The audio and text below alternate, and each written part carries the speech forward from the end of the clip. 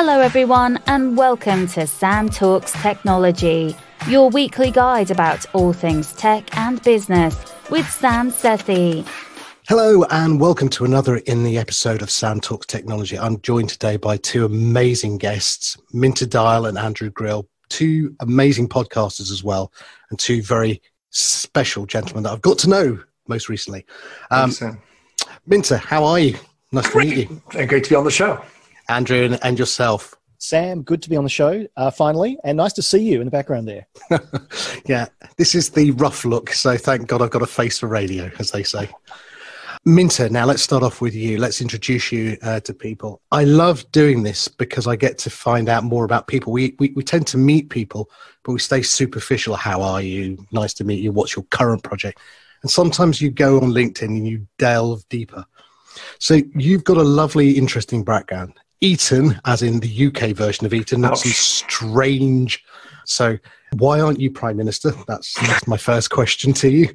Yale, so, you weren't setting the bar too high for yourself. And then you joined the board of Last Minute. Recently, though, you've written a book, which we'll talk more about, called the Heartificial Empathy. So, Minter, tell us a little bit about Heartificial Empathy and what you do today. Well, I like to think of myself as a connector of dots, connecting what's happening, observing what's happening out there, but also connecting people and also elevating the debate. And I try to elevate the debate through the different ways of telling stories, which include making a film, writing books, and essentially speaking on stage and try to stir the pot, if not the shit, and get people to think differently about what's going on and observe themselves even through maybe self-empathy as to how they can accept and be more a force of change for good as well. So that's the overall pitch. And then after that, I've written 3 books, published 3 books. One was Testament to the Second World War, The Last String Home.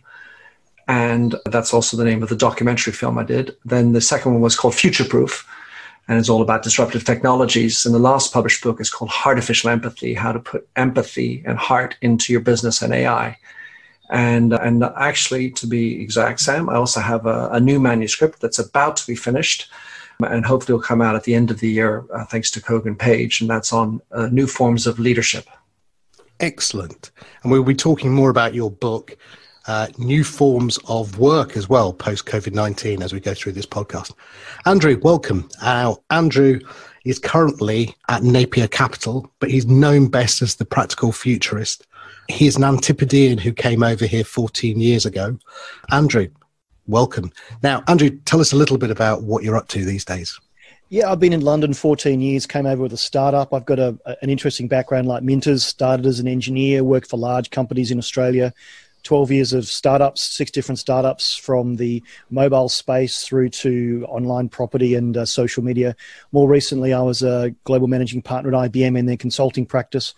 But for the last 20 years, a bit like Minter, I've been speaking publicly, and that's a focus of mine at the moment. So I would normally be on stage talking to key corporates about why they might be disrupted. And we'll probably talk a little bit about disruption. But I call myself the practical futurist because I try and see short to mid-term. While I did not predict COVID-19, I think we will need to have some predictions about what might happen on the other side. So I'm sure we'll talk about that today. But thanks for having me on. Pleasure. You should watch the film Contagion. You would have got it. Gates. Yes. Now, Minter, let's start off with your book that you recently published called Heartificial Empathy. What is the background to it? What was your thinking through writing that book? Well, I in my history, I worked for L'Oréal for 16 years, and so I had major roles running businesses and subsidiaries and people in general. And it was my conviction that empathy is a really useful skill to have, not necessarily something I always exercised. And part of the reason why I wrote the book was I recognized that I could be more empathic. Then the question is, well, once you write a book, then you're going to start to be held to a very high standard about being empathic. So what I wanted to do is figure out a practical road for introducing more empathy into business and artificial intelligence. The issue, of course, is that you can't, A, teach empathy. 2, you can't have empathy all the time. So you need to find a practical road and then orchestrate that in business. And that's what I tried to do in Heartificial Empathy. And did this have anything to do with the fact at Yale that you studied in female empathy as well? Well, so that's a great question, Sam. It's true. My minor was women's studies, and back in 1985, that was definitely a neophyte area. And for sure, at that time, I was the only male in the classroom. And that experience actually opened my mind terribly. Because, first of all, being the only male, inevitably with the other 12 women in the class, and you say, what do you think? Okay. And the you was, for the other 49. You answered for the whole of the male population. Right, for the mankind. And anyway, so that opened me up to also what is it like to feel like in a minority, and being in women's studies, they also actually explore all minorities in general, not just gender. And so that opened me up into a whole lot of things. And I wanted to tell you, Sam, I've just done a survey online, about 1,000 answers. And it's interesting that women will naturally score themselves higher than men in empathy. So I think there is also a predisposition and certainly a higher attention to the concept when it comes to women. So are we seeing more empathy being rolled out into business because we're beginning to see more women in business? The glass ceiling, women on the board, whether it's through the need to have diversity and they're being forced onto the board, or just generally through talent making it to the board.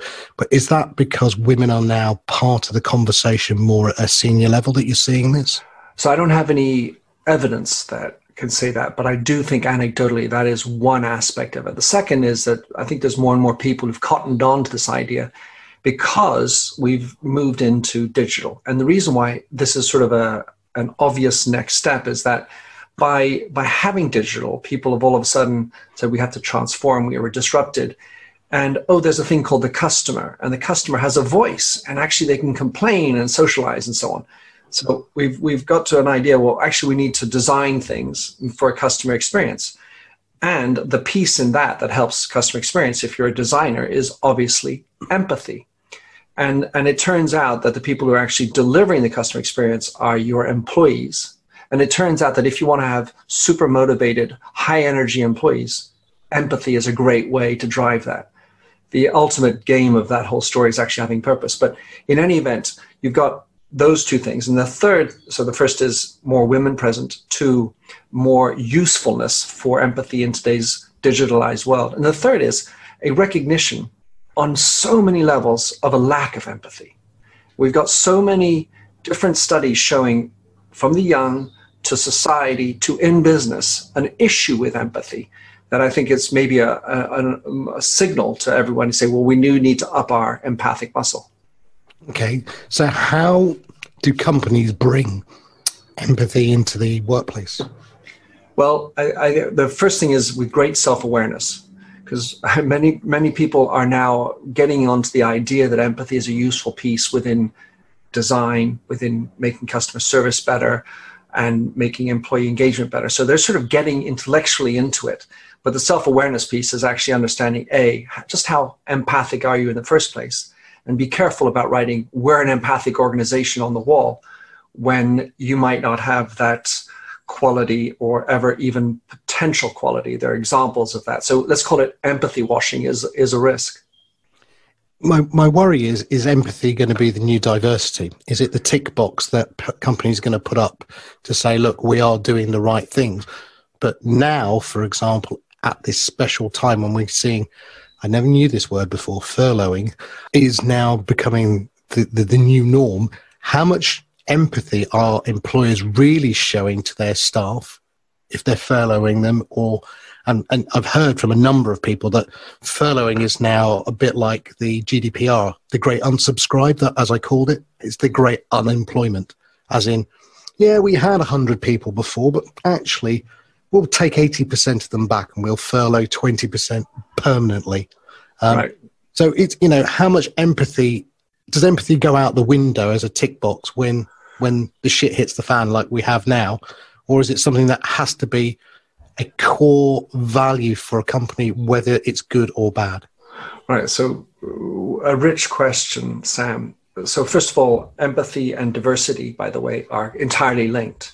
Because if you want to have an ethical construct and have a diverse attitude towards your employment, empathy is a key thing, because if you don't employ or deploy empathy, then you're going to struggle to understand what it's like to be somebody in a different color skin, a different gender, and so on, especially when it's a white male who's running it. As far as my observation with regard to empathy in today's situation, there are some companies that are definitively more programmed to be empathic, but it's not really the company that's doing it, right? Because it's going to be down to the individuals who are displaying it. Your company isn't empathic. It's the people within the organization that are. Although you can say, as I did a post about this a couple of weeks ago, how some companies are communicating. Well, there's the dry institutional versions. There's the ones where the bosses are able to cry. And there are the other ones where they have made total abstraction of what's going on and are still sending out, hey, listen, we got 40% off on this really, really unnecessary shiny dress. Seriously not being empathetic at all to the situation. But who drives this then? Does it start with the CEO? Do you have a chief empathy officer? I mean, where do we start? How does this core value come to a company, or does it come from the bottom up? Well, it has to start from the top. In the end of the day, naturally, you can have pods and business units who are being empathic, but reality is this is a strategic element, just like diversity or digital transformation. If the boss or the top table doesn't get it, it's not going to happen throughout. It may happen in pockets, but it's not going to be as certainly robust and congruent unless it's done at the top. So as I mentioned in the beginning, Sam, it's this notion of being self-aware. How likely is it that you are actually empathic, and how far do you want to go with it? Once you have that sort of self-awareness understanding, you need to then think about it, I think, according to strategy. What do you really need to do? That will tie it into a strategic imperative. So let's say you've decided that, we have a problem. I mean, let's say, just put aside COVID for a second and say, well, my issue is the efficiencies of my sales team. All right, so that's my main worries for the next 18 months. I want to get my sales teams to be more efficient. Okay. Well, then the question is, how can empathy participate in that? Of course, it's not going to be the only thing, but there you have an application that's linked to strategy. And if that's well done, then the entire team will be on board because it's linked to the strategy. It's you could call it tactical, but I think it's a way to really drive it in. And of course, in the end of the day, when a company is empathic, it's broken down into language and behaviors at the micro level, in the little moments. And another key point is that when you're trying to put empathy into the organization, don't focus on empathy, which is the major mistake I've seen. Focus on empathy as the way to drive more business, because that's external focusing. So it's sort of like saying to your slaves around you, hey, you guys, you better be nice to the clients, huh? Whip, whip, whip. And yet, so how are they on earth going to treat their customers if you don't treat them well? So you need to think of it more as a system within the organization first before you start deploying it, per se, towards the outside. Andrew? I think at the moment we're probably in the world's largest work-from-home social experiment. And for a lot of managers, I think they're now going to see the perspective of their employees. So people that, as Minter says, we need to be more empathetic. But if you say to your manager, I want to work from home because I have some childcare issues, they might go, oh, not again. But now they've been home for weeks, if not months, and they've had to deal with their own family issues, and they've had to deal with things at home. They will see firsthand what it's like. And I think maybe empathy will be forced on some people, not that you can become empathetic, but they will be sympathetic to the situation because they've seen it firsthand, and they've seen what it's like to have kids running around and being distracted. So I'm hoping what comes out of this is that we don't go back to the old ways of doing things. We actually build in empathy, because without having to say to your boss, you now know what it's like to work from home. They go, yeah, I get it. I understand. I'm going to change. I'm going to change the way we're doing things and be a more sympathetic, empathetic manager. So maybe one of the positive things to come out of this really topsy-turvy time is that we'll be forced to be empathetic. Yeah, so that brings us nicely on, Andrew, to we are going to be in this self-isolation period. We don't know how much longer. Could be weeks, could be months. The economy itself is dying. in many pockets. But also we're seeing models that you and Minter and I have talked about for a long time. Death of the high street potentially accelerated. We're seeing UBI, we're seeing home working, online conferencing. As a futurologist, post COVID-19, what do you think the landscape will be? Will we just rush back to the office? Great, I'm out, back, here we are. Let's all get around the water cooler and tell each other boring stories about COVID-19 and how we survived the war. Or will we change? Will we actually stay? Will the change stay, and will we make a difference? So I think there's two ways to answer that. I think there will be a natural tendency to go back to business as usual, race back to the office, as you say, and do it the same way that we've done it. I talk a lot about disruption, and I never hoped that we would have disruption as such a huge case study to look back on. But I see disruption as an opportunity for change. So I would hope that in the weeks and months where we are furloughed, we are working from home, all those sort of things, we're also thinking about what can we do differently when the doors are flung open again. Look at an example, Primark, one of the high street retailers here. I was amazed that they do not have an online strategy. They have closed all of their doors and their revenue is now exactly zero because you cannot buy online from them. If I was someone at Primark right now, I'd be using this thinking time to be rapidly saying, how can we get up a fulfillment system? How can we run e-commerce? How can we plug this in so that we're not going to left behind again? Because heaven forbid, if there's a second wave and we have to isolate again, companies will be left behind. So see this as an opportunity. Accelerate the digital strategy. The fact that everything is now a pure play digital company, pretty much everyone out there, it's pure play digital. They've been forced into that situation. I did a podcast the other week and I suggested maybe you should be keeping a journal. What's worked, what hasn't worked while you've been at home? I think we'll see a hybrid of people not wanting to race back to the office. I'm asked a lot of times, what is the future of work? And I think it comes down to three things: people, place, and purpose. Let's look at the middle P, place. The moment the place of work is our dining room table. Do I want to race back to work? Maybe I want to have some thinking time. It may be that I don't want to work from home, but I want to work away from the office. Many of my friends who have never worked from home before, and I've literally helped them set up their 19-inch monitors in their laptops because they didn't know how to do it. They've said, I'm being far more productive at home because I can get stuff done. So maybe we'll have a hybrid where people say, I want to work away from the office. I just don't want to work at home, but I want to have the flexibility. And so we should be using this time to say, what are the changes that we can implement now? The Primark example. What can we build in when we go back? And as the government is going to have to work out an exit strategy and a ramp-up strategy, what is our ramp-up strategy? And I'm not going to use the word digital anymore, because if you're not thinking about having a digital strategy, a strategy that involves an online component, you're going to be dead. The high street, my high street here in London, there's one for every 50 stores that are open. That's generally a takeaway, and they're only doing delivery and those sort of things. So it is a bit like the apocalypse. We've actually seen the death of the high street in frozen animation. What happens when we suspend that animation and we go back to normal? I would hope that there are a lot of strategy discussions at the moment happening on Zoom about, okay, we've got to go digital. What do we do while we've got the time to do it? Yeah, I mean, I think one of the things that's interesting to look at with the high street is this going to be a time when people look at business rates, when they start to look at cost of ownership of not just the high street, but offices in central London or wherever, and say, actually, we are struggling with profitability. Let's cut this out altogether. Now, not everyone's lucky enough. I mean, I've been self-isolating for 10 years plus, so it's been quite pleasant, really. But I live in the countryside and I can go for walks, and I've got used to that lifestyle. Some people might not have an environment and the office is what they want.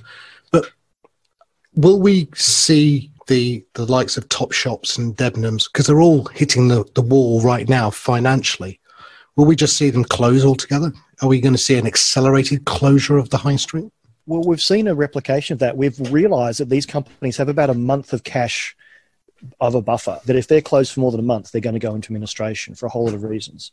I was predicting a while ago that we would move to a hybrid model where some of these large supermarkets would start to have more concessions, that you'd have more mix of shops in there. It might be that gets massively... I mean, we never predicted this.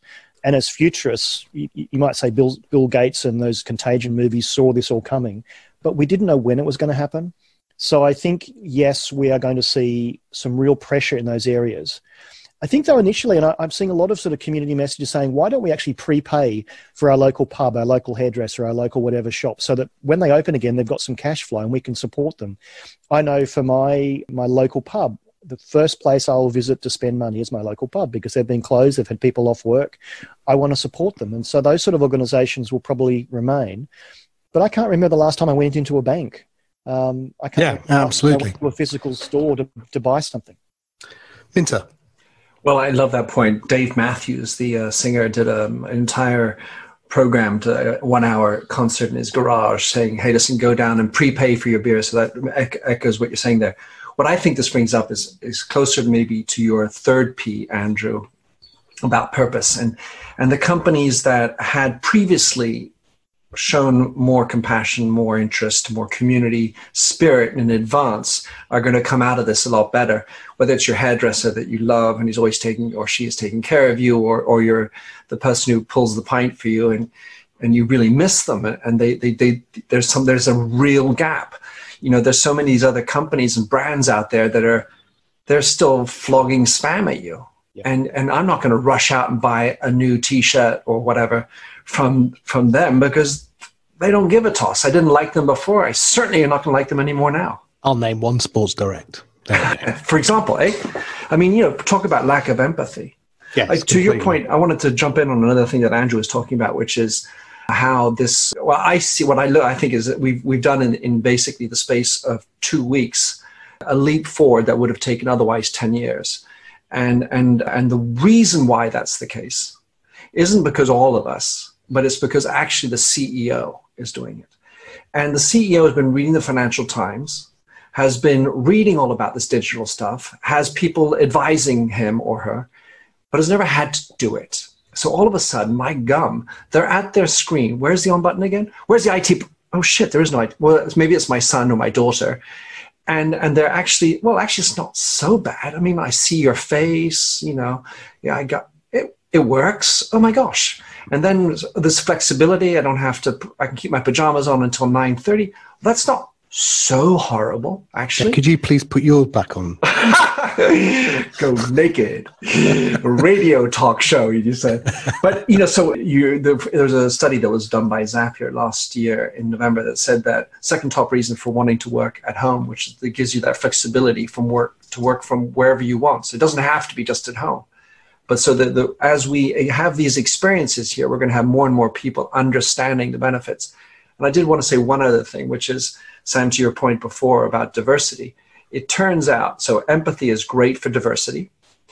It turns out remote work is also great for diversity for two reasons. One, it allows you to have people who wouldn't ordinarily have easy access commute to the office. So you can pull in, someone from God knows where, like Sydney or wherever in the world because of remote. And the second thing is, and it's very much a gender story, is that women, for one, tend to say much more than men that they're more productive working from home than having to go to the office. And they also, for 24% of them, would say, if I don't have the flexibility, I will quit my job. So you'll end up not favoring the longevity of the women who are working for you if you don't offer that flexibility. Yeah, and it comes back to valuing them as well then, being able to value their time. And I would say that men have, since they're programmed differently, for example, they don't say that they're as productive working from home.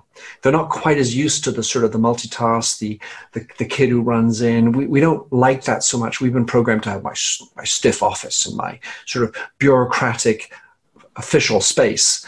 And they're a little bit, I think men, we, all three of us, are more struggling to have this sort of messier existence than women who have been mothers or generally, let's say there's lots of, generalizations in that notion, but who have used to live at home.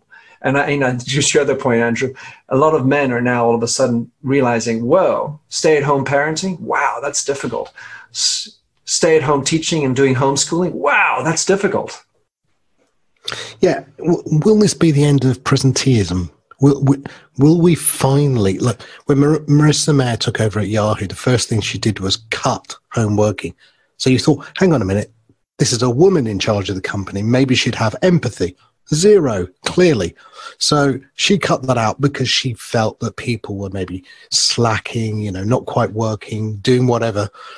How do you end the boss requirement of presenteeism, to be there? Because do you do it by objectives so that it doesn't really matter when you get your work done? If you want to do it between the hours of 3 a.m. and 4 a.m., as I was up this morning doing, do you allow that, or is it because there is energy from an office environment? Is the office a bad thing, or is it a good thing still?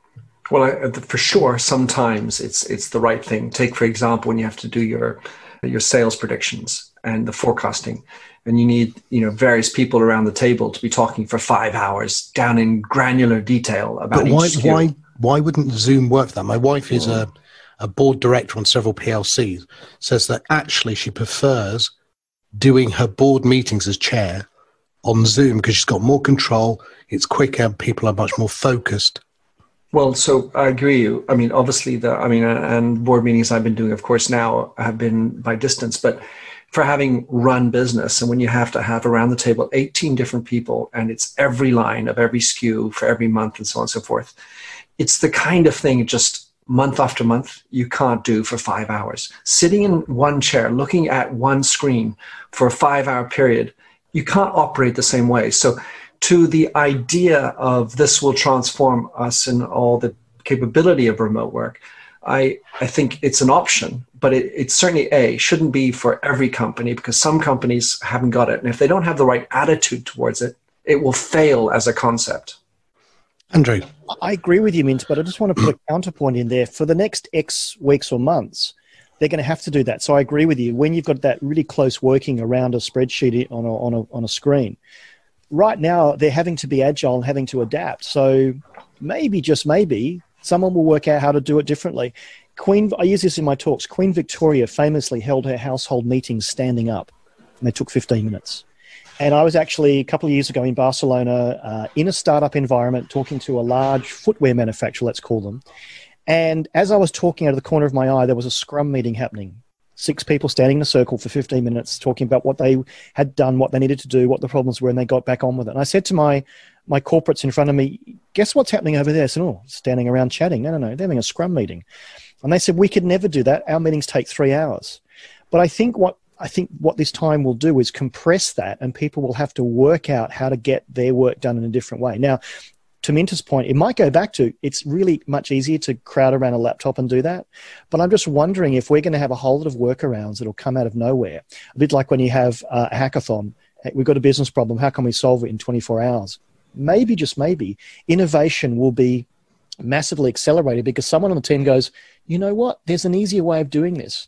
I know people who are doing lots of manual things. One of my friends has to do an end of day file in Notepad to look at all the trades. And I'm just thinking, this is just insane. Why isn't it automated? So I think maybe we're going to have a chance where people say, you know what, that process hasn't worked. Let's find a workaround. But to your point, Minter, some things can't do that. I mean, there's some jobs that can't be done remotely. You can't do a NHS job or a fire officer's job remotely. They have to be done in person. I agree with that.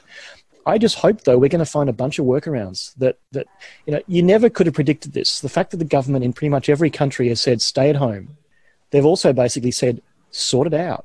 Sort out how you get stuff done when you can't be in the same room. There's a couple of tools that are appearing. One's called Miro, which is a virtual whiteboard.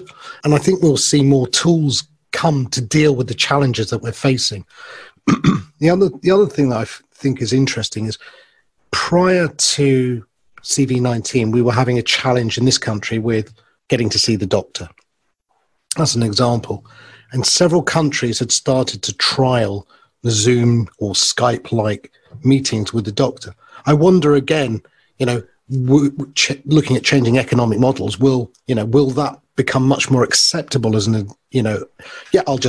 Zoom the doctor, and he'll bank up 10 calls rather than I get in the car and I go and see the grumpy receptionist who eventually gives me a meeting once every 6 months, I just wonder, will the office remain, Andrew? Or will it eventually just dissipate into a nothingness? Because there are businesses like the NHS that have to exist. That isn't an office. That's just a place. But does the office need to exist? What a huge question. I mean, the whole telemedicine, I think, I actually saw a presentation from one of the senior people at Babylon Health, probably the first week into this when we hadn't been isolated, but things were starting to close. And they said, yes, we're very humble, but we're doing rather well at the moment because people are leading towards that. And I think people are now being comfortable. Again, people, and we talked before we started recording about the generation gap. There are some people where technology is a barrier because they're not sure how to do it. But if the only way you can see a doctor is by turning on your laptop or your iPad and pushing a few buttons and seeing a doctor, I think that will become normal. And maybe, again, the efficiency will improve because a doctor can see so many people online and not have to have them come into the surgery. Will the office exist? Yes, it will. I think it might exist in a hybrid way. I mean, there are talks about how the WeWorks and the office groups and the Regises might fare. Right now, all of their centres are closed. But back to my earlier point, if I want to work away from the office, but I don't want to work on my kitchen table, where will I work? And can I find a place to work with like-minded people? And I've talked for a while about the executive gig economy worker. In fact, all three of us are exec gig workers. We do what we do. We have a different client every day, and we get work done wherever it needs to be done. I was predicting that in large companies, you might have a CFO. He or she says, I don't want to work for you 5 days a week. I want to do 3 days here and 3 days somewhere else. I think we may find now that becomes more of an option. So we'll still need the place to work. To Minter's point, we'll still need purpose. I think people, I don't know about you, I'm an extrovert, so I like being around people. That's something I enjoy, and I get an energy off it. But I think we won't have massive buildings, knocked down. That won't happen. But we'll augment them. It might be that what was a bank trading floor now has a bunch of different companies that are in there and they rent time in there.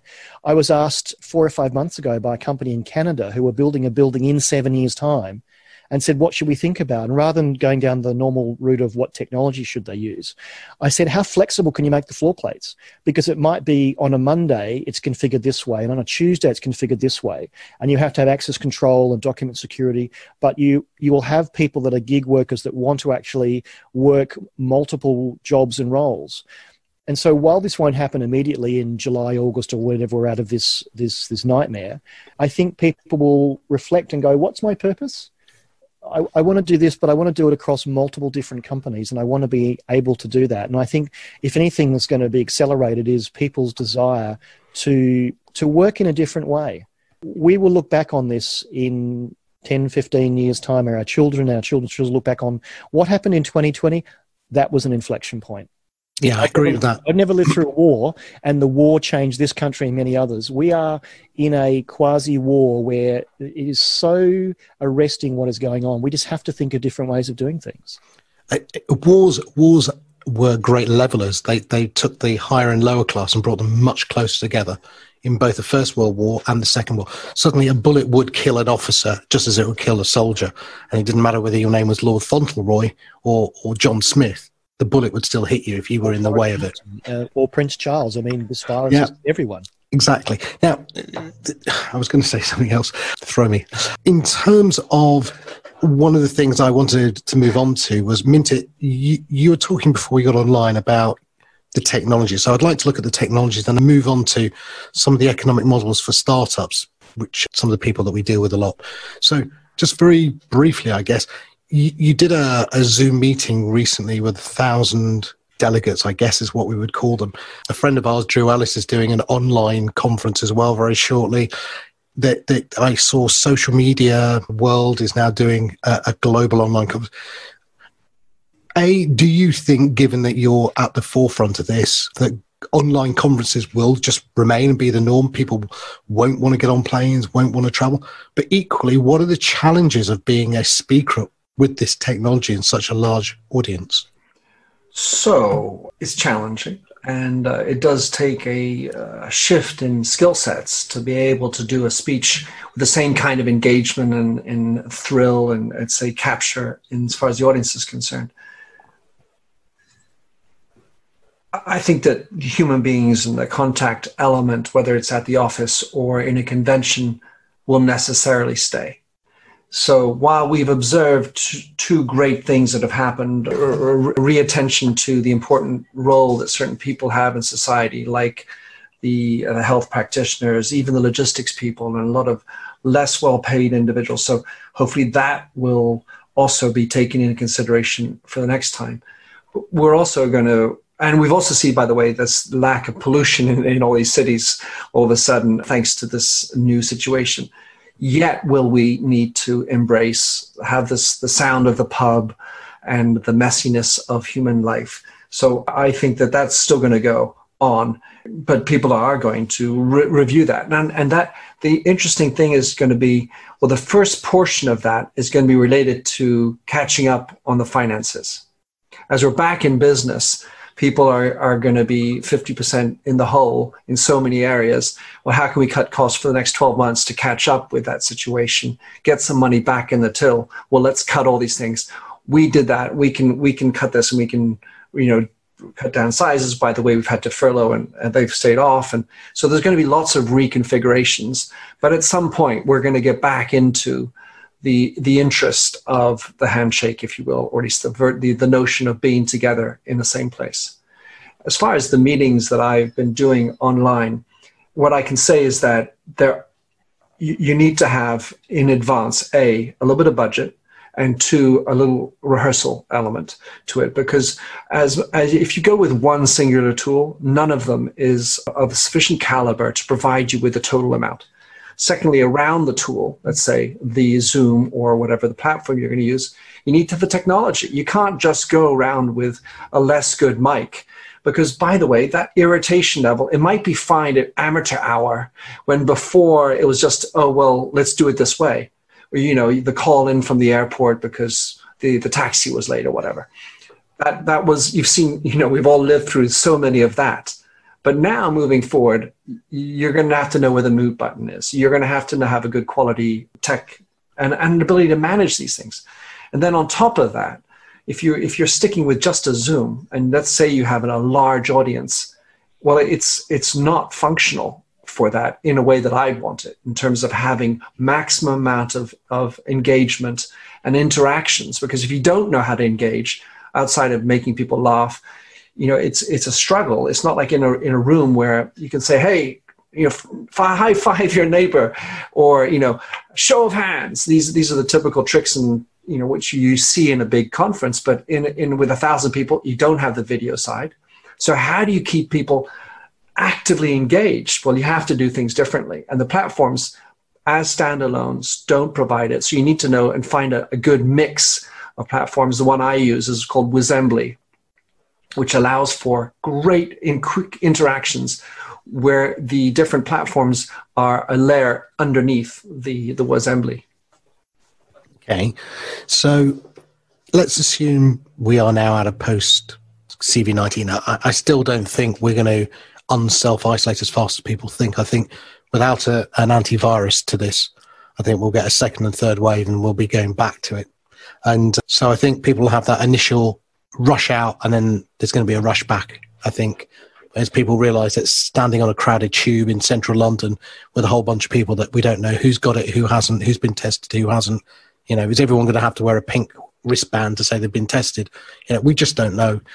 So I think we're in this much longer for a disparate experiment, as you called it, Andrew. So I think it'll be interesting. Andrew, you had a point. Yeah, so I've already got clients thinking about that. So like Minter, one of my major sources of income is public speaking, and there are not a lot of people that want to have me on stage right now because I can't travel. I actually had a client book me for an event in Madrid in September, and I hope that goes ahead. But they are planning ahead, saying we assume that some people will be there in person, and we are now planning for a virtual element. So people can dial in, watch the live stream, do Q&A, and to Minter's point, we'll probably know a little bit more about how to make that work. But I think this might be the future, that you don't all have to fly in. While I think, to Minter's point, you have a much better experience when you've got someone that can rev up an audience and look at the whites of their eyes, and we like to have the business networking afterwards. But let's cater for different learning styles where I can't travel. Either I have a travel restriction or I have childcare facility requirements at home. And I think we're going to find that every conference now will have an in-person element and a virtual element, and that will be the norm, and that will be okay. Which means that you'll have to adapt to the people in the room and the people out of the room as well. So I've got clients already considering that, and I think that'll become business as usual. Do you, on that point, do you have two charging models? I'm just thinking of something out loud in my head there while you were talking. Do you have a cheaper model cost model for turning up in real or more expensive in real? How do you see that? The whole charging for speaking is a whole other podcast topic. I think it's the value that you can do. Okay. Whether the value is delivered in person or the value is delivered virtually for catch-up. I mean, look at the licensing models for films and movies. It has to evolve. The reason why the BBC and ITV only recently have set up BritBox is because they've had to unbundle all of the licensing around, can you show it on streaming? Can you show it on catch-up? I think every business is going to have to say, what is our online model? Because I'm still providing the same value, whether I do it down a Zoom channel or on a stage. But then the ongoing things and what's the value add? And so by what I often do for clients, I'll be there the night before. I'll go to the dinner, find out what they want out of something. I'll stay for the lunch and answer questions in person. I will also make myself available to do that online. It might mean that we actually charge more because there's more value because you actually get to more people. But my overarching view would be, let's look at what's happened around media licensing and streaming rights and those sort of things. And our industry will have to evolve as well. Okay, I'm going to move the conversation on one step further now. You're working with Napier Capital, Andrew, at the moment. Of all of the handouts from Rishi, one group didn't get a handout, which was the startup community, the entrepreneurs that we tend to deal with a lot.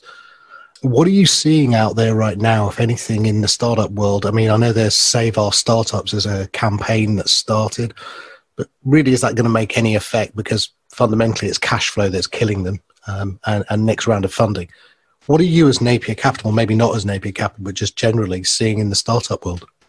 Well, Napier, what we do is we kind of bridge these high-tech, high-growth startups with large organizations. And I think we're seeing a lot of resilience. I've run 6 startups over a 12-year period. While we didn't have COVID-19 to cope with, we had cash flow issues. We had companies with long lead cycles. I mean, I used to sell into telcos, and we talked about the telco death spiral, waiting 12 months for someone to make a decision. So I think startups naturally are incredibly resilient, and the ones that we're dealing with at the moment have all swung their plans into action. They've looked at reducing costs. They've looked at what their runway might be, and that's in some way how we advise them. But I think of all the people out there, they are so used to disruption. They are so used to things changing very quickly and being agile that they, while on the sense of it, maybe you're thinking the government haven't been as supportive, they're probably the most agile because they can deal with change really well. And so we're seeing a really vibrant community out there. The government, to be fair, here in the UK and other countries as well, has been very supportive of freelancers, as we all are. And depending on various considerations, we may get some level of assistance from governments. It won't top up our normal pay, and that's probably a good thing. But I think that I'm seeing a really healthy view. In fact, I saw a spreadsheet that someone had put together. It's now a Google Doc, so you can actually share it, where they went and basically asked every VC they could find, are you still investing? And running my eye down the hundreds of lines, there were probably 95% of people who said, yep, we're still open for business. We're doing Zoom calls. We are actively investing. I was very, very buoyed by the fact that the VC and private equity community is in the background just getting on with it. But it's a bit harder to raise capital. But I'm seeing a very, very strong view that it's a good time to invest. It's a good time to help startups get through the next few months. They always say in the downturn, it's always a good time to invest for the upturn. Minter, are you seeing anything in your world around startups and the whole space? Is there anything changed, or as Andrew seems to imply, things are in the background getting on with it? Well, I don't have exactly the same view. I certainly don't work with a lot of financiers or VCs, albeit I can imagine it's a great time to invest and get cheap assets, because a lot of people who came into this struggling, like so many times, you think that's all you need, but you always need more, and you go back in, and now the valuations, the uncertainty is not going to help have high valuations. I'm on the board of a really interesting consultancy company based out of Paris, and we're discussing how we're doing things. And one of the things that I think is important to impress upon people is not to act now for afterwards, is to act now. And imagine this is going to go on, because I think that's the attitude we should have, whether or not it does disappear after, let's say, 2 weeks, 2 months, or 2 years. I think it's the attitude of using this for the agility and get that mindset of change to go on now, and then look at your business model right now, not for after. How could this change disrupt your business model, and how much of your business is subscription and digital and is relevant and purpose-led? Because I think purpose is one of the biggest things to throw in as we're all sitting there pondering our lives. Is it really meaningful to sell chewing gum? Is it really meaningful to sell soaps and suds? What's my purpose? And it's okay. You do need to clean, but maybe you can inject more purpose into everything you're doing. And I would add finance. And even you've seen some financiers who have been stepping up, like the CEO of Blackstone, to this notion of doing purpose. In France last year, they legislated that each company now, big companies, need to have a purpose. And I'm thinking that this is a great time to inject purpose into your business. So those are some thoughts that I'm thinking about. Obviously, there's survival, and there are many companies that are actually going to hit rock bottom. And so, like Andrew was suggesting before, thinking through, if you have the flexibility and the leeway, invest and help out some of your partners, because there's some people like Tiffany St. James who's doing programs online. They're not expensive. Yeah, we should pay for that and participate and help each other out, because what goes around comes around, I think. I feel that there's a Maslow hierarchy of need coming out, not for humans, but for business. As you said, get beyond the survival level. Maybe you add the empathy into it. Maybe then you have the purpose at the top. And then maybe the altruistic level is in the sense that Cadbury's, Bourneville, John Lewis and partners did. They didn't focus their profitability, because of Friedman, on the shareholder, but they brought it back down the pyramid to the worker. And so that maybe the purpose is to close the gap between the top and the bottom. Maybe the purpose is to be much more societal. Maybe the purpose is, clearly Simon Sinek must be the most sought after speaker in the world right now with his book, Find Your Why and the Infinite Game. He's been talking about this for a while. So will we see economic models change?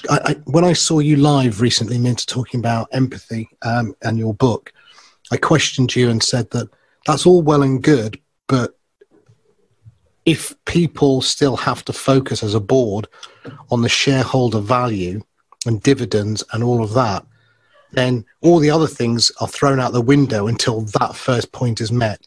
Can we get away from that and maybe build purpose now, do you think? Well, so purpose and empathy, two things. But let's say that the killers of empathy are stress and lack of time. And so if you're stressed because you don't know where your next penny is going to come from, empathy goes out the window.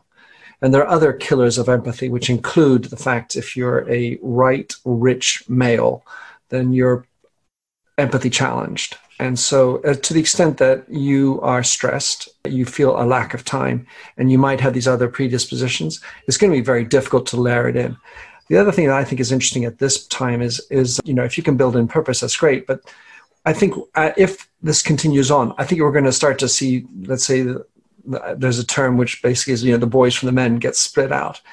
And we're going to see how some people's attitudes and behaviors go downwards and spiral more selfishly.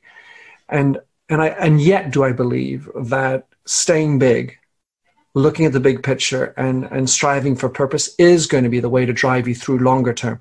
You may win the short-term battle by cutting pennies, cutting corners, and making it happen. But the longer term story is where I think people need to try to stay tuned with that.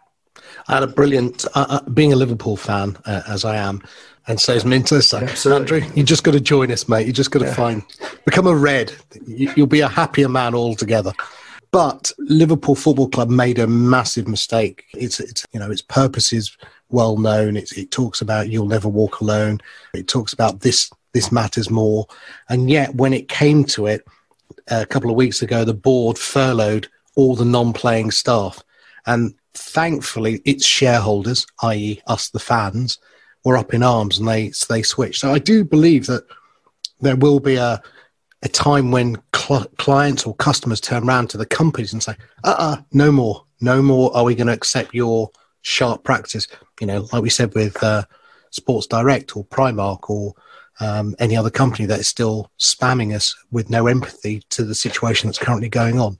Moving it forward, who are the winners and losers, do you think, from this period? Now, obviously, I touched on Sports Direct. I think will be a loser, but in terms of their brand has been tarnished, if that's possible, with Mike Ashley. Airbnb, WeWork, Facebook, Zoom, some of the big companies that we talk about. Who are the winners and losers in this, do you think? Andrew? Let's sort of step back from the names you mentioned. So who is already pivoting to digital that was doing it anyway or is already there? So you could say that the challenger neobanks are going to do really well because they haven't got a branch structure and they can run their bank remotely. So that's probably, they're going to do well, and people still need to buy and sell things and use money. Airbnb, if you read what's happened, they have, to support the guests, they've said, we're going to relax our cancellation policy. But the hosts have said, well, that's not fair because it means I've got no one in my house. And what I'm reading now is people are now flipping back to a normal rental model because the Airbnb type model right now doesn't work. I think any company that does not have a significant digital footprint and cannot serve their customers in a digital way is going to be behind the eight ball. I come back to the Primark example. I would hope that someone in Primark Central is racing out there to get an off-the-shelf e-commerce solution and a logistics solution that they can actually, they've got all this stock sitting in their stores. At the moment, we know the concept of dark stores. Primark has every single store as a dark store. So that's a warehouse. So can they quickly get some off-the-shelf e-commerce tech and actually start fulfilling things digitally? I read about how a lot of people are now coming back, and for the stores that are closed, they are fulfilling that sort of warehouse function. I think also the notion of job sharing, I think in Australia, at least I've seen people that have been furloughed have now gone to work for some of the supermarkets and they've almost donated their staff. If you work in an airline 1 minute in customer care, you might be working in a supermarket the next. I think where we see the flexibility, because we don't know if this is going to happen again. Let's assume this happens the same time again next year and we didn't see the signs, and are we ready? So the ones that will survive have a hybrid strategy that is ready for the future. Minter, any thoughts on who you think in this period have been the winners and losers? Well, I think the ones with deep pockets and cash in hand, certainly going to be benefiting because they're going to be able to keep their employees and not going to have to furlough them and do these harder decisions. I think the ones that are more considerate and doing things above and beyond, I take LVMH's immediate response to convert their Dior factory in France to make hand sanitizers. Everyone else is now following in.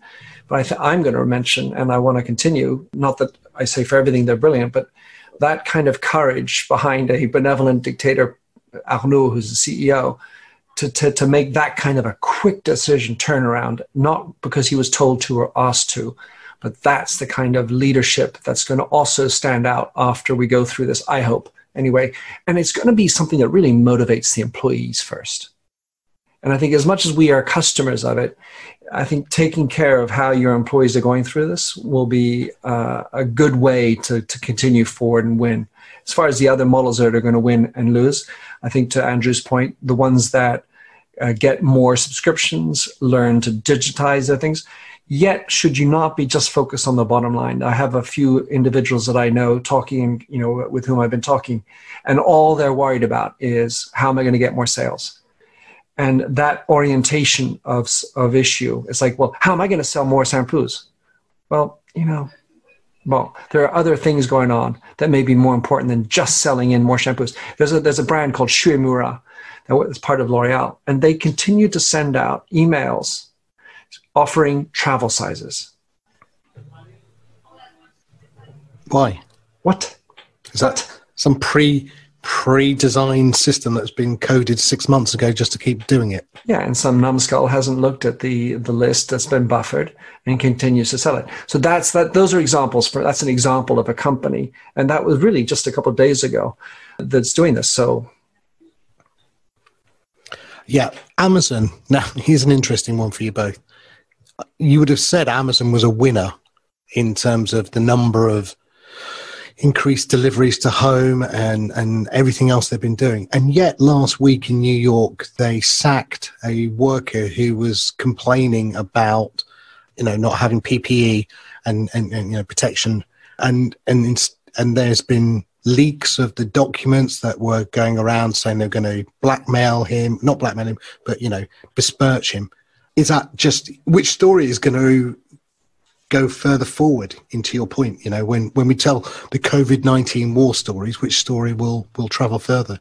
So I want to start with, I think that the Amazon issue is well before COVID.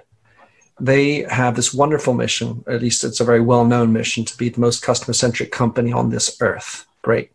But that's completely missing the boat, because the people who are delivering that customer service, that customer centricity, are the employees. And their issue, I would say, just like an Uber, was that they forgot who's actually delivering the service, the customer experience. Naturally, they've got a great website, they've got a great product, they're very smart, and their customer service is brilliant. The challenge is, how do you treat your employees in such a silver or white gloved manner as well, such that they feel super motivated to go above and beyond and deliver excellence? Uber missed the plot, because what they did, as opposed to Lyft, they took care of their drivers. And they're the people that actually deliver the experience. Of course, you got the beautiful app, nice, you can follow the car coming to you. But the reality is, it's the driver. And if you can, smell the lunch and you don't have the water, and they feel they're grumpy about their employer, then the experience is going to be shit. So my answer is, the Amazon situation for me is just a rollover from pre-COVID. Just before Andrew maybe come in, I'm going to use a term that Andrew used. Are the fact that Amazon's seeing their warehouses, dark warehouses, they're not customer facing. In fact, Bezos would rather get rid of the people in those warehouses and just have it totally automated. So he doesn't really care about those people in the same way Uber would rather have self-driving cars and not care about those people. So they're not the customer value proposition that those two companies value going forward. So maybe that explains why they don't treat them so well. Andrew? Yeah, look at the friction point. Where do we interface with the company? It's the drivers, it's the Uber drivers, the Amazon delivery people. I think this is going to show up some cracks in the system, that we are, just as we want to support our local businesses, we're now, the superheroes are people in the NHS. The superheroes are the people that are in the chemist store. The superheroes are the people in the takeaway store that are basically risking their lives to deliver a service. And so we're going to see those frontline people as our heroes. And I think we will never look at someone in a minimum wage job again, because when it came to the foot soldiers needing to supply the community, they kept going.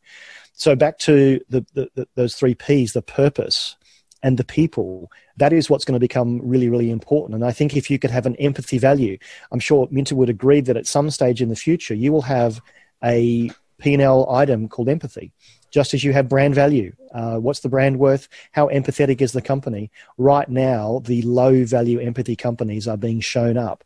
Now, that makes great news, and it fills in between the COVID-19 stories. But I think, again, if we have a memory about who do we remember the most, number one is in the UK, at least the NHS. We remember those troops that just basically soldiered on because that was their purpose, to save lives and fix people. I think we will have a much better appreciation of those frontline workers. And if they don't get treated well by the brand they work for, we'll move somewhere else. I think at the moment, Amazon has such a monopoly in most countries, it's hard to switch. But I think maybe if some of these existing retailers get their act together and become more digitally savvy, maybe we'll have an option. Yeah, okay. And I think that'll be,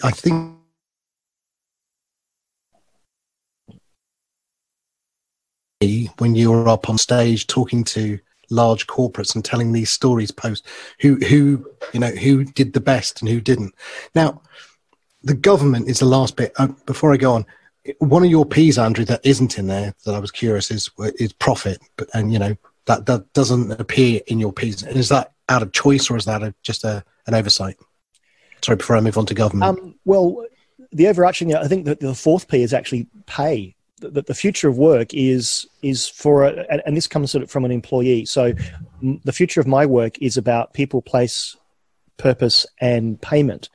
Will you pay me what I think I'm worth? I don't care about, not that I don't care.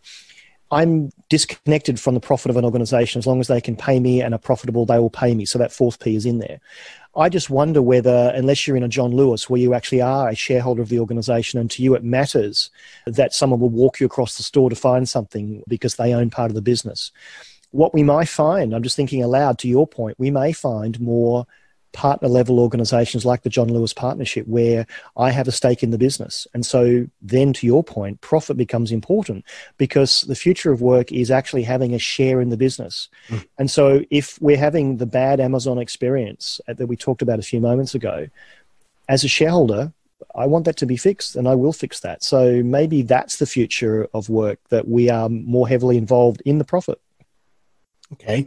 Now, government, we talk about the NHS being the superheroes of this period. And, I think Italy lost 72 doctors so far, and that's a horrible count. I don't know how many we've done in this country. I know that the number is rising. But last year, the Tory government, and it's not a political thing because it could have been a Labour Party who would have done the same maybe, cheered in the House of Commons when they overturned the vote to increase pay for the police, the NHS. Will we see the Tories take on socialist policies and actually try and reward the staff, the nurses and everyone else? Because the first thing I know they've done is they've only extended the visas for nurses and doctors who they're about to kick out practically. They were just about to kick them all out, but they realised they need them for another year, so they've only done it for 1 year. Do you genuinely think the government's going to make a real change, or are they just going to paper over it for another year while we're all got it front and centre and then COVID-19 goes and we go back? Where do you think government's going to play a role in all of this? Well, if ever you needed evidence that the way the National Health Service in England is run is broken, Matt Hancock is seeing, as the health minister, is seeing firsthand why it needs to be better funded. If the NHS isn't the best funded health system in the world after this, I think we're going to probably have people marching on Parliament. I think there is such community support. For those listening around the world, the last 2 Thursdays, we've had a clap for the carers, where literally at 8 o'clock, you have had for a whole minute entire communities banging pots and clapping. Wherever you are, it's an overwhelming sense of pride about what they're doing. So I think you will have pressure from people who vote to fund that, because they've seen that they've literally saved lives. Go back to the war analogy. Who would want to underfund the military during a world war? Yeah, but post the World War, and something that Minter mentioned at the beginning, when I was in the army, we had rifles that didn't work under conditions. We had wet boots. We had webbing that was post World War II, and then it came to literally, I think the British Army ended up using American equipment in a war zone because we just didn't have the right equipment. So it has been a case where the British government talks big publicly and privately does very little. And the Tory government has had an agenda, whether they publicly admit it or not, to privatise large elements of the NHS. So it's going to have to be a massive swing round in their internal thinking. It's just a fascinating thing. I think, will we see Corbyn's, as I think you called it, Andrew, wet dream, of a socialist country? I mean, I think I was listening to another podcast where they're saying America, with its $2.7 trillion investment into the economy, fundamentally the government owns most of business, is now become a national socialist country in terms of it nationalised much of businesses by owning it. Will they have to then vest that ownership over time, like we did with RBS, or will they keep it? Will this country see finally the return of critical services? Will we see electricity, rail? Most of the railway companies are owned by state governments of another country. Overnight, about 2 weeks ago, the government took back control of all the rail franchises. So at the moment, they own every rail network in the UK. The answer is we don't know. But I think, again, this has been such an aberration, such a shock to the system, every system, that, again, if I'm in the government, they're probably scrambling. They're human beings. Our Prime Minister is in intensive care. These are people that are being asked to make monumental decisions as human beings while they're massively overloaded, as are doctors and nurses in the NHS. So back to Minter's point about empathy, how can we make critical decisions when we have someone's foot on our neck for the next several months? So I would hope that the powers that be are being well advised and they're thinking for the future. The fact that the Chancellor almost overnight said we're going to drop a bunch of money to support companies, it's never been done before. They've had to act decisively. They've had to work in a very agile way. When we step back and look at this, no government has ever made that decision that quickly. They had to. They were forced to. So can we apply that thinking? Heaven forbid if this ever happens again. How do we have that radical thinking that everyone says, yeah, we've just got to do it? Even the opposition here have basically stepped back and said, we'll just let you get on with it because we don't know what's going to happen. Final thoughts, gentlemen, then. So I did a survey that asked people online whether they thought the most lasting effect was, and the least well answer was politics. I think that politics in general will have kind of a tsunami effect on how politics is run.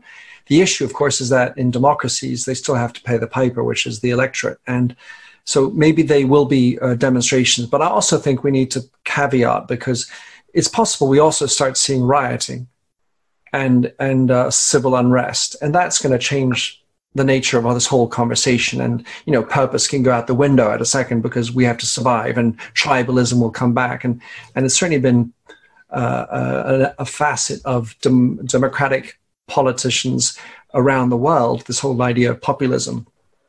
The other thing which I, as a personal conviction, have with regard to government is, right after the war or this crisis, we're going to super invest in masks. And of course, we may need them next year, but we're going to stockpile everything we need. And as has been happening in this crisis, a lot of people who actually have existing conditions and existing operations are suffering. I've had a few friends pass away, and it's been said that part of that is also because of the situation and nothing to do with COVID, at least as far as their death is concerned. And the way people are going to react to this is going to be monumental. Sure, we should be looking at nurses, but we should also be looking at the immigration of nurses, because there are plenty of countries in the world that don't have nurses. And then if you want to look at the healthcare system, you also need to think of the bigger system. You mentioned America just now, Sam, which has the largest percentage of GDP dedicated to healthcare, and yet doesn't have social healthcare. 16% of the GDP is in healthcare. And so the issue there is, if you don't look at the real issue, which is malpractice and the way the lawyers run that. My sister, who's a cardiopulmonary critical care specialist in Baltimore, has a insurance tab of $250,000 to pay every year. That's just in case she didn't read the small print, essentially. And I think she would warrant me on this point. So you can't just single-handedly do that. And I don't actually have a lot of confidence, as smart as these people are, in their ability to handle the pressure to stockpile masks. That's just an analogy. And yet have the full system, because you need to look at the full system. You need to tackle, in America, lobbies and the whole legal framework. In France, every country has a series of different situations, and it's going to be a difficult task. And hopefully, my last takeaway is, we can inject more business acumen, not the Donald Trump variety, but more a Michael Bloomberg variety or a Howard Schultz variety into government. Andrew, final points from you? Go back to what I said initially, that disruption is a wonderful opportunity for change. We cannot go back to the way it's always been. Something practical. Keep a journal, whether it be online. Day One is my journal app of choice, or a piece of paper, a moleskin notebook. Write down how you're feeling, how things are working out for you from a work point of view, what you would like to change. Because we don't want to forget about this. We race back to the office on that crammed tube once again, and we forget what it was like. We need to remember this time, and we need to effect real change. Okay. Now, that was a wonderful conversation. Thank you very much, gentlemen. Where can people find you? Minter, how can they find you? How can they get in contact with you if they want to? Where can they read more about you? My home online is minterdial.com, where you can find about my books, my film, and hopefully the new one coming out at the new end of the year on Leadership You Lead. Otherwise, and by the way, on my blog, I've been writing about how to do a family reunion, how to do a podcast. I've been trying to provide what I hope are useful guides and thoughts about how to deal with this crisis. And otherwise, mdial on Twitter. Thanks for having me on, Sam. It's been a pleasure. My pleasure's all mine. Thank you. Andrew, Likewise, where can everyone find you? Yeah, Sam, thanks again for having me on. I'm a futurist in London, so my web address is futurist.london. I also have a podcast. Search for the Practical Futurist podcast on your favorite app. And I'm on Twitter at Andrew Grill, but I would love to interact with your listeners and disagree with what we have had to say. I mean, I think everyone is literally in the same boat, and I would love to have some people reach out and let me know what they're thinking. I have to just tell you, in my top 10 podcast, you both are featured. So on my website, you are in my top 10 podcasts. So anyone wants to know my other 8, they can go and find it on my website. But I won't tell you what they are. Now, on that note, all I will say is thank you very much, gentlemen. We will catch up in real world terms at some point, hopefully soon. Until then, stay safe. Speak to you all next week. Take care. Bye-bye. Thank you, Sam. That show was amazing. Don't forget to visit samtalks.technology to discover more great shows and interviews. See you next week, same time, same place.